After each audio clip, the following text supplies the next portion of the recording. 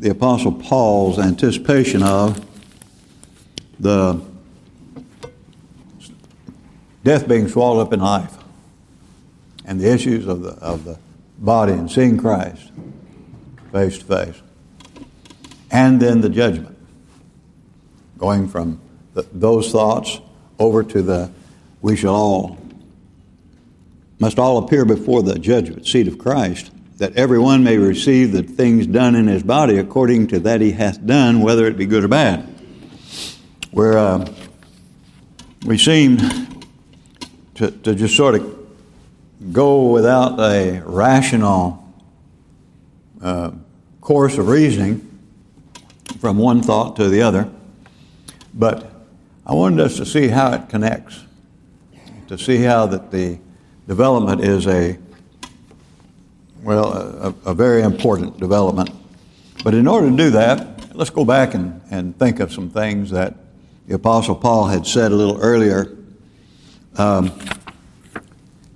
Eternity must be considered if we're as Christians.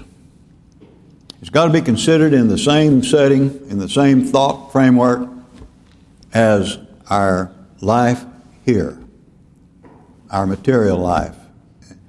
The commitment that we make to Christ and the cost of that commitment, the challenge of it, makes no sense.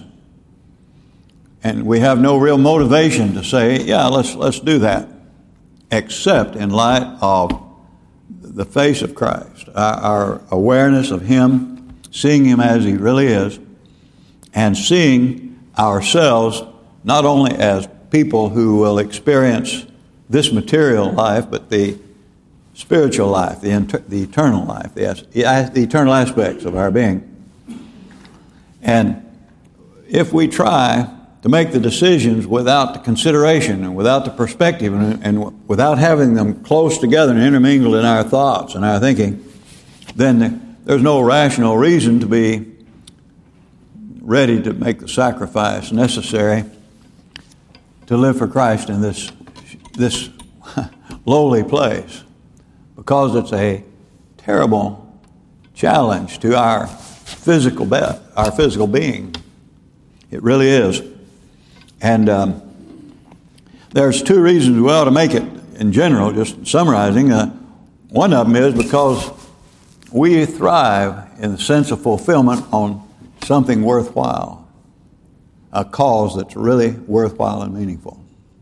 There's a tremendous sense of fulfillment in that. And also, God compensates us by coming and abiding with us, renewing us day by day, and strengthening us for the task at hand. Puts us on a higher level of purpose and fulfillment, satisfaction. And in a relationship with Christ that's even now and very precious and very close, even though we don't see Him face to face now. But He has provided us with the resources to have the great sense of His reality. He says He'll manifest Himself to us when we make that commitment. Manifesting simply means He gives us a sense of His closeness, His being, His reality. In fellowship, He gives us all those assets and resources of peace and strength and so on.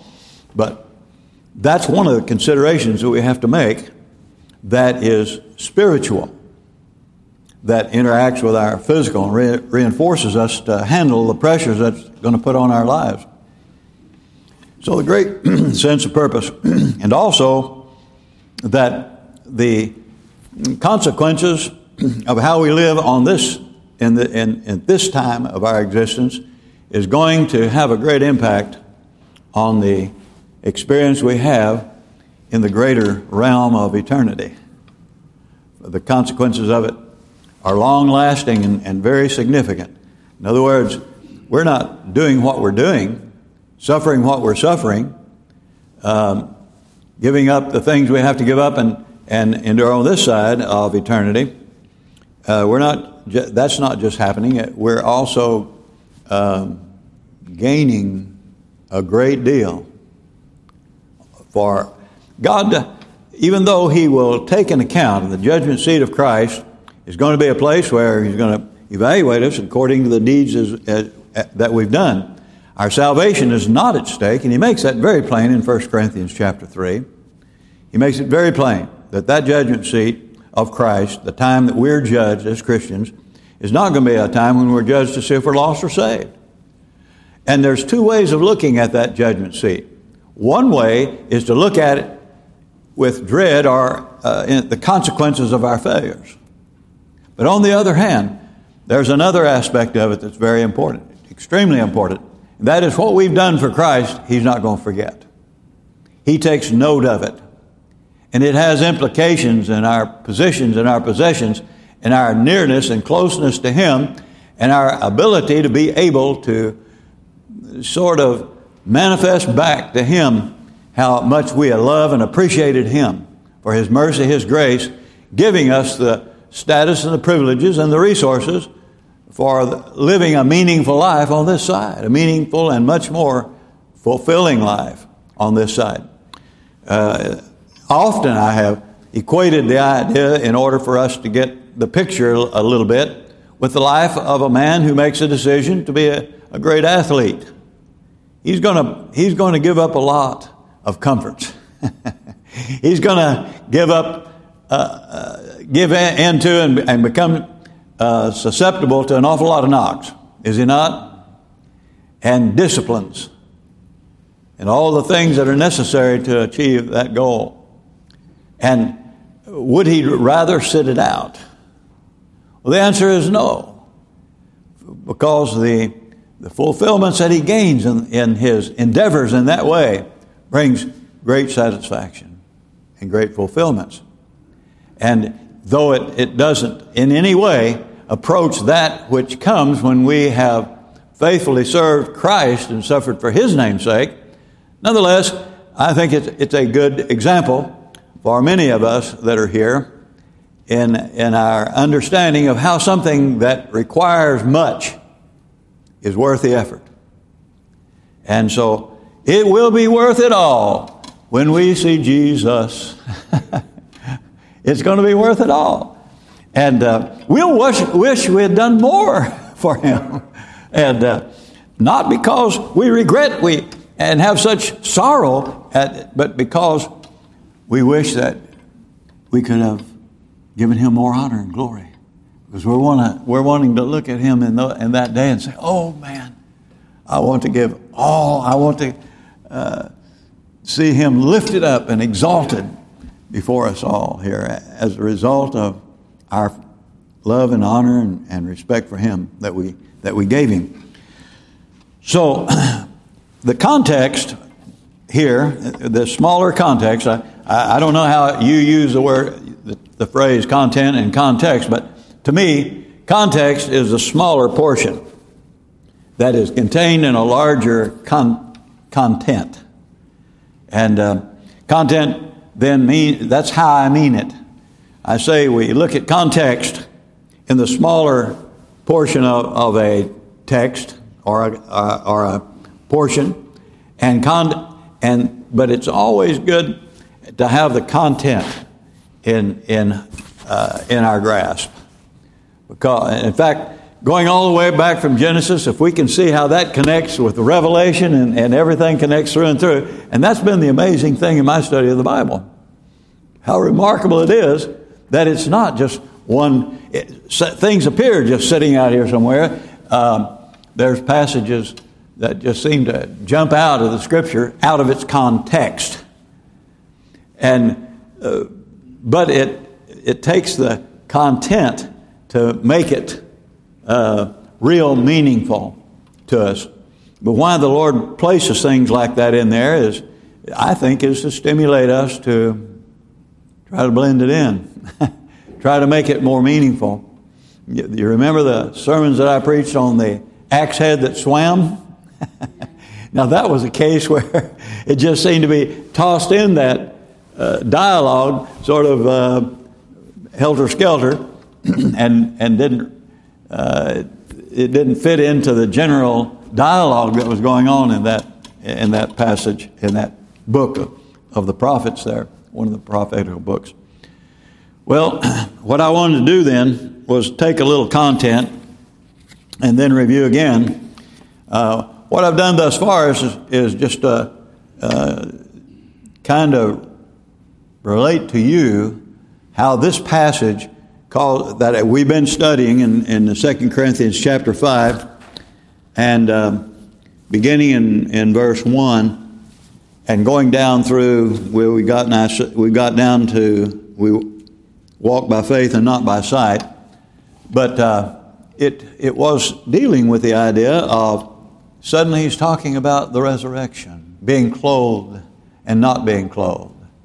And then the going over. But when you read these things, does it not, especially in Paul's writings, does it not cause you to have to really search the Scriptures, to really ponder it, and go out of that and deal with the whole issue of the resurrection and so forth? Because he doesn't use the word resurrection there, does he? As you go down through this, in these first few verses, he talks about, we know if our earthly house of this tabernacle were dissolved, we have a building of God, a house not made with hands, eternal in the heavens. Now that's cryptic. Is it not? Without content. A tabernacle, a body. Is that what he's really talking about, a body? We have to evaluate it, our body. Well, as you go through, you have to come to the conclusion, yeah, he was talking about our body. And but you have to go all through all of these passages here to discover that. And then you have to go back and you have to think about the resurrection. You have to think about the passage in 1 Corinthians chapter 15 when he says, well, what manner of body is it going to be? What's this thing all about? And what are the principles of the resurrection? And things start coming to your mind, and you're putting a picture together. You have putting a content together for a passage like this. So it forces you to broaden out and do a lot of studying, does it not? The way he writes is difficult many times, particularly in these passages here, passages like this. So let's go back a little bit and talk about verse 2 Corinthians and let's just look at the idea of the difficulty of the Christian life, because again, what is my premise now? My premise is you can only put this together, one thing to the other, the resurrection and the judgment seat of Christ. How do they fit in the same dialogue here as the Apostle Paul is expressing it? And it has to do with what I said a moment ago. It makes no sense to serve Christ and to go through the suffering and the difficulties that he's asking of these people and warning them throughout the Scriptures, and of us as Christians, even in the Old Testament. It starts and is most succinctly stated. That is, if you want just a verse expressing the issues that we're dealing with, of the hardships of the Christian life, and therefore the irrationality outside of blending the eternal with the present. If you don't blend those, then there's no rationale for us suffering for the name of Christ. It's sort of like the Apostle Paul said, if there's no resurrection, if it's not in the picture, then we're of all what? People most miserable. We don't have a concept of the great purpose and of the significance of what it's all, until you put it all together, of us being willing to go through that. So let's look over here in 2 Timothy 3:12. Here's what it says. It says, all that will live godly shall suffer persecution. All that will live godly shall suffer persecution. The writers of the New Testament, when they're giving us a call to labor, they're telling us, a call to commit to Christ, they're telling us, you're going to suffer. It's a call to suffer in the material life. And That's just the reality of it. Then he says, there will be hardships. And the Apostle Paul wrote of hardships. He started right there in 2 Corinthians chapter 5 there, verse 23 and 33, I believe. I believe that's where he was. Did I get that correct? Well, here it is, right here. Yeah, it's chapter 4. I'm sorry, it's chapter 4. I failed to write down the chapter when I was writing my notes. But that's in the context of these passages here. And he expressed to them, we are troubled. Now, well, let me tell you what. Let's start back in verse 7. He talked about something in verse 1 through 7, and 1 through 6, I'm sorry. And he said that we have something. We have this treasure in verse 7. We have this treasure in earthen vessels. We have this treasure in earthen vessels. What is the treasure that you think he's talking about? We've got something most precious in this earthen vessel. Now, what's he mean by the earthen vessel? The body, this physical body. We've got something in this body that's been delegated to us. And what is it? Well, what? No, I don't know what he's talking about. Here's what he's talking about. Let's go and look at the context. He says, but our gospel, he says, therefore, seeing we have this ministry, we have a ministry, a duty, a privilege, a responsibility, a ministry. As we have received mercy, we faint not. Because of what God's done for us, and because of the implications of His grace and all the issues involved in it, we faint not. Faint not means we don't give in, we don't give up, and we don't give away. We stay the course. And because we have a great cause, but have renounced the hidden things of dishonesty, not walking in craftiness or handling the word of God deceitfully by the manifestation of the truth, commending ourselves to every man's conscience on the side of God. In other words, we exposed ourselves in reality to who we are. We didn't come pretentiously. Why did he say that? Because he was in conflict with people who are trying to woo and discredit him with the Corinthians in order to take over leadership and influence among those people. And he says, as far as I'm concerned, we haven't come to you in any way to trick you or to manipulate you. We manifest ourselves before you openly and honestly before God, in the sight of God. But if our gospel be hid, it is hid to them that are lost. There is a difficulty of some people just having and valuing the gospel. And there are people that were guiding them that seem to have, the gospel seemed to be hidden to them. They were presenting something that was Jewish in tradition and background and trying to put them under the law again. So that what they were doing because they had to in the doctrine and in the teachings in order to be saved or for whatever purpose. But Paul said, we've been set at liberty, and I brought you a doctrine that set you at liberty and allowed you to be guided by the Spirit of God. You're doing it because you want to. You're doing it because God is giving you the urges to do so. You're doing it because you want to give in to God and do it because of a desire to do it for no other reason. And he gave the reason, because of the grace of God and the blessings and all that He's done for us. And so, for if our gospel be hid, it is hid to them that are lost. And I think he's accusing their leaders, the ones that are troubling them and messing them all up. He's accusing them of actually being lost themselves, because they're not bringing the gospel of grace to them. That was one of the problems that they had. And that's one of the problems Paul had everywhere he went. He was followed up by Jewish people who strive to take the religiosity and the desire of people to be godly as a result of their meeting with Christ and the ministry of those who brought them the gospel. And then persons came along and put them under the law. And so the gospel was hidden to them. And God it says, to whom the God of this world hath blinded the minds of them that believe not, lest the light of the glorious gospel of Christ, who is the image of God, should shine unto them. So what is the topic here? The precious, something very glorious and marvelous, the light of the glorious gospel of Christ. The light of the glorious gospel of Christ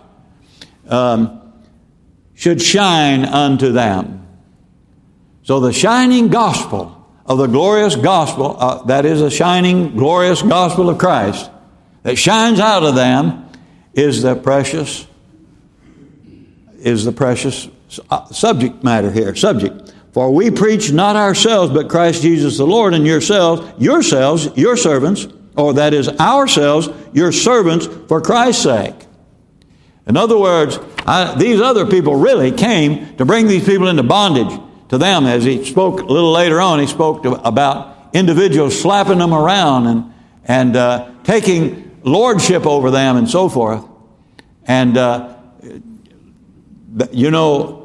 Catholic priests do that sort of thing. And in the Inquisitions, you didn't want a priest to take a look at you.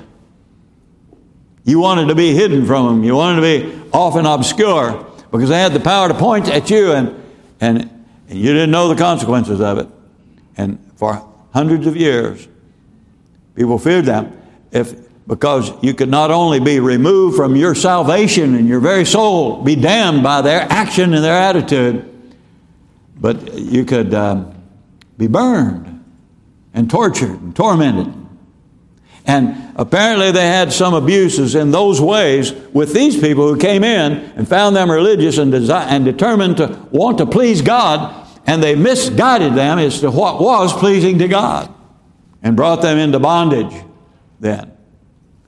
But Paul says, we preach not ourselves, but Christ Jesus the Lord, and ourselves your servants. That's who a pastor is. He's your servant. He's your servant who provides leadership. And the only way he can provide that is for you to submit to that because of your love of Christ and His Word, not because of my deserving of that by any means. I must see myself as your servant to provide teaching and the leadership that is legitimate, but it is not the Lord over your life. I have no power over your salvation or anything like that. And for God, who commanded the light to shine out of darkness, has shined in our hearts to give the light of the knowledge of the glory of God in the face of Jesus Christ, or as it is revealed in the face of Jesus Christ. In other words, by what we have seen of Him and through the Word of God, and when you look at somebody's face, you see, oh, that's Rachel. And you really see who she is. And then when we see who Christ really is, and we have that revelation within us, don't we, by faith? God has shown us the reality of who He is. And so we have this treasure in earthen vessels. What treasure? Well, it's the divine light of the glorious gospel of Christ in this vessel. The gospel, which it's not just a thing, it's a divine light.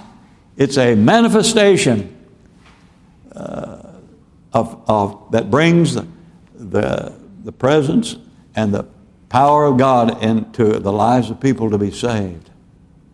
And then we walk with this. I've said to you before, most of us do not, and I don't fully and ultimately grasp, I'm certain, the power that is in us in the gospel that we hold and the power that God projects by the Holy Spirit through our lives. It is so strong. The impact is so strong upon a culture if we just go out and shine. Let your little light shine. And present open-faced ourselves, our own lives, being clear and distinct and not deceptive in any way. But just, I was blessed today. I got called by a guy that I talked with over there at McDonald's. And at the mall some time back, he called me today. He said, I just been moved to call you and talk to you for some time, but he said, I just had to call you today. So he talked to me. And he made the statement, he said, I could tell that you were sincere and earnest and honest. He said, I didn't even know you were a minister. Until we started parting our ways, and you said, here, let me give you this card so you can have my phone number and you can call me. And then he saw that I was a minister. But the first thing he said was that I was sincere and earnest and cared about him and all of that. That's a great compliment. That's the greatest compliment, I think, in our lives. But we have this treasure in earthen vessels, that the excellency of the power may be of God and not of us. So we're walking and exercising in the power of God unto salvation. That power I've been talking about in Sunday mornings, in the mornings, saying that there's a lot of power of God that has to come to play for people just to reach a point where they can trust the Lord. Our ability to trust the Lord is based upon supernatural power and provisions of faith and of repentance that He grants us, so that we can, in the right frame of mind, with the right motivation, ask Him to be our Lord and Savior. We don't have to sit down and try to evaluate how serious we were and how much we were bending to the Lordship of Christ, because He put that in us. It was Him that did that. We came with the right motivation, but we came balanced out by the motivation of our flesh, and so we had to make a true decision. But when we did and put our trust in Christ, then God could receive our cry that belief is. Belief is the cry that I have nothing to offer you, Lord. I'm totally unworthy. I have to totally depend on who you are and what you've done. And I call upon you to give me this gift of eternal life and the forgiveness of my sins. And when we do that by faith, in repentance, which He gives us both, then it's done. And we realize it because we have peace about it, and assurance about it. And the only way we can ever sustain that in our life is to sustain that sense of God cannot lie and He cannot fail.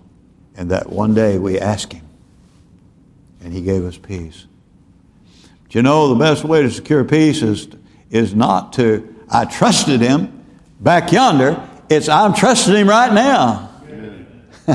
I'm resting in Him today, moment by moment, day by day. And if I ever reach a point where that's not the case, I don't have assurance, because I'm out of touch with one who secures our assurance. His Spirit bears witness with our spirit that we are the children of God. And if a young man or woman or old man or old woman or anybody anywhere says, I know I'm a Christian, and they're living like the devil, I know they do not have assurance. If they go back to a profession of faith that they made 200 years ago and say, well, I know I'm saved because I asked Jesus Christ to save me. A lot of people are not saved who ask Jesus Christ to save them. But people have asked the Lord Jesus Christ to save them, but the assurance they have is given to us by the Spirit of God. And if we're grieving the Spirit of God, we don't have that assurance, and neither will they have the assurance no matter what they're telling you. Because the Spirit of God is just not going to give them that assurance. You have to have fellowship with the Spirit of God. Well, it doesn't immediately fall away, because the Bible teaches us the Lord chastens every son. And I got some assurance about being one of the sons of the Lord because of His chastening to me. That's one of the times of reinforcement and assurance in my life, is because I was disciplined. When we're disciplined, the Spirit of God lets us know we're His child, and He's disciplining us. But a person living outside that and not in the process of discipline, they have no assurance. Now, well, our time's gone. Now, well, we're down to verse 8 now. And verse 8 was where I want you to keep in mind the platform we're working from. What's the platform we're working from? That we must have the concepts, we must have the perspectives of time and eternity blended together to have a right perspective as to why we're willing to suffer for Christ's sake. And right now we're talking about the fact we will suffer for Christ's sake if we are diligent and faithful to serve the Lord. All that will live godly shall suffer persecution. We're not suffering persecution. In opposition. Persecution there, that word means pursuit. They'll pursue you. They'll run, they'll chase you. They're not just going to stand off somewhere and look at you. They're going to come after you. They're going to try to destroy you. Discredit you. Persecute. Yep. They're running after you. Coming after you. So, get ready for it. And we'll look at that passage of how we are troubled in every side, yet not distressed, etc., etc. But we are sure. And that's both what you can see and what you can't see. Operating together, intertwining here. Persecuted, yet not distressed. That's the spiritual intertwined with our physical experience, see?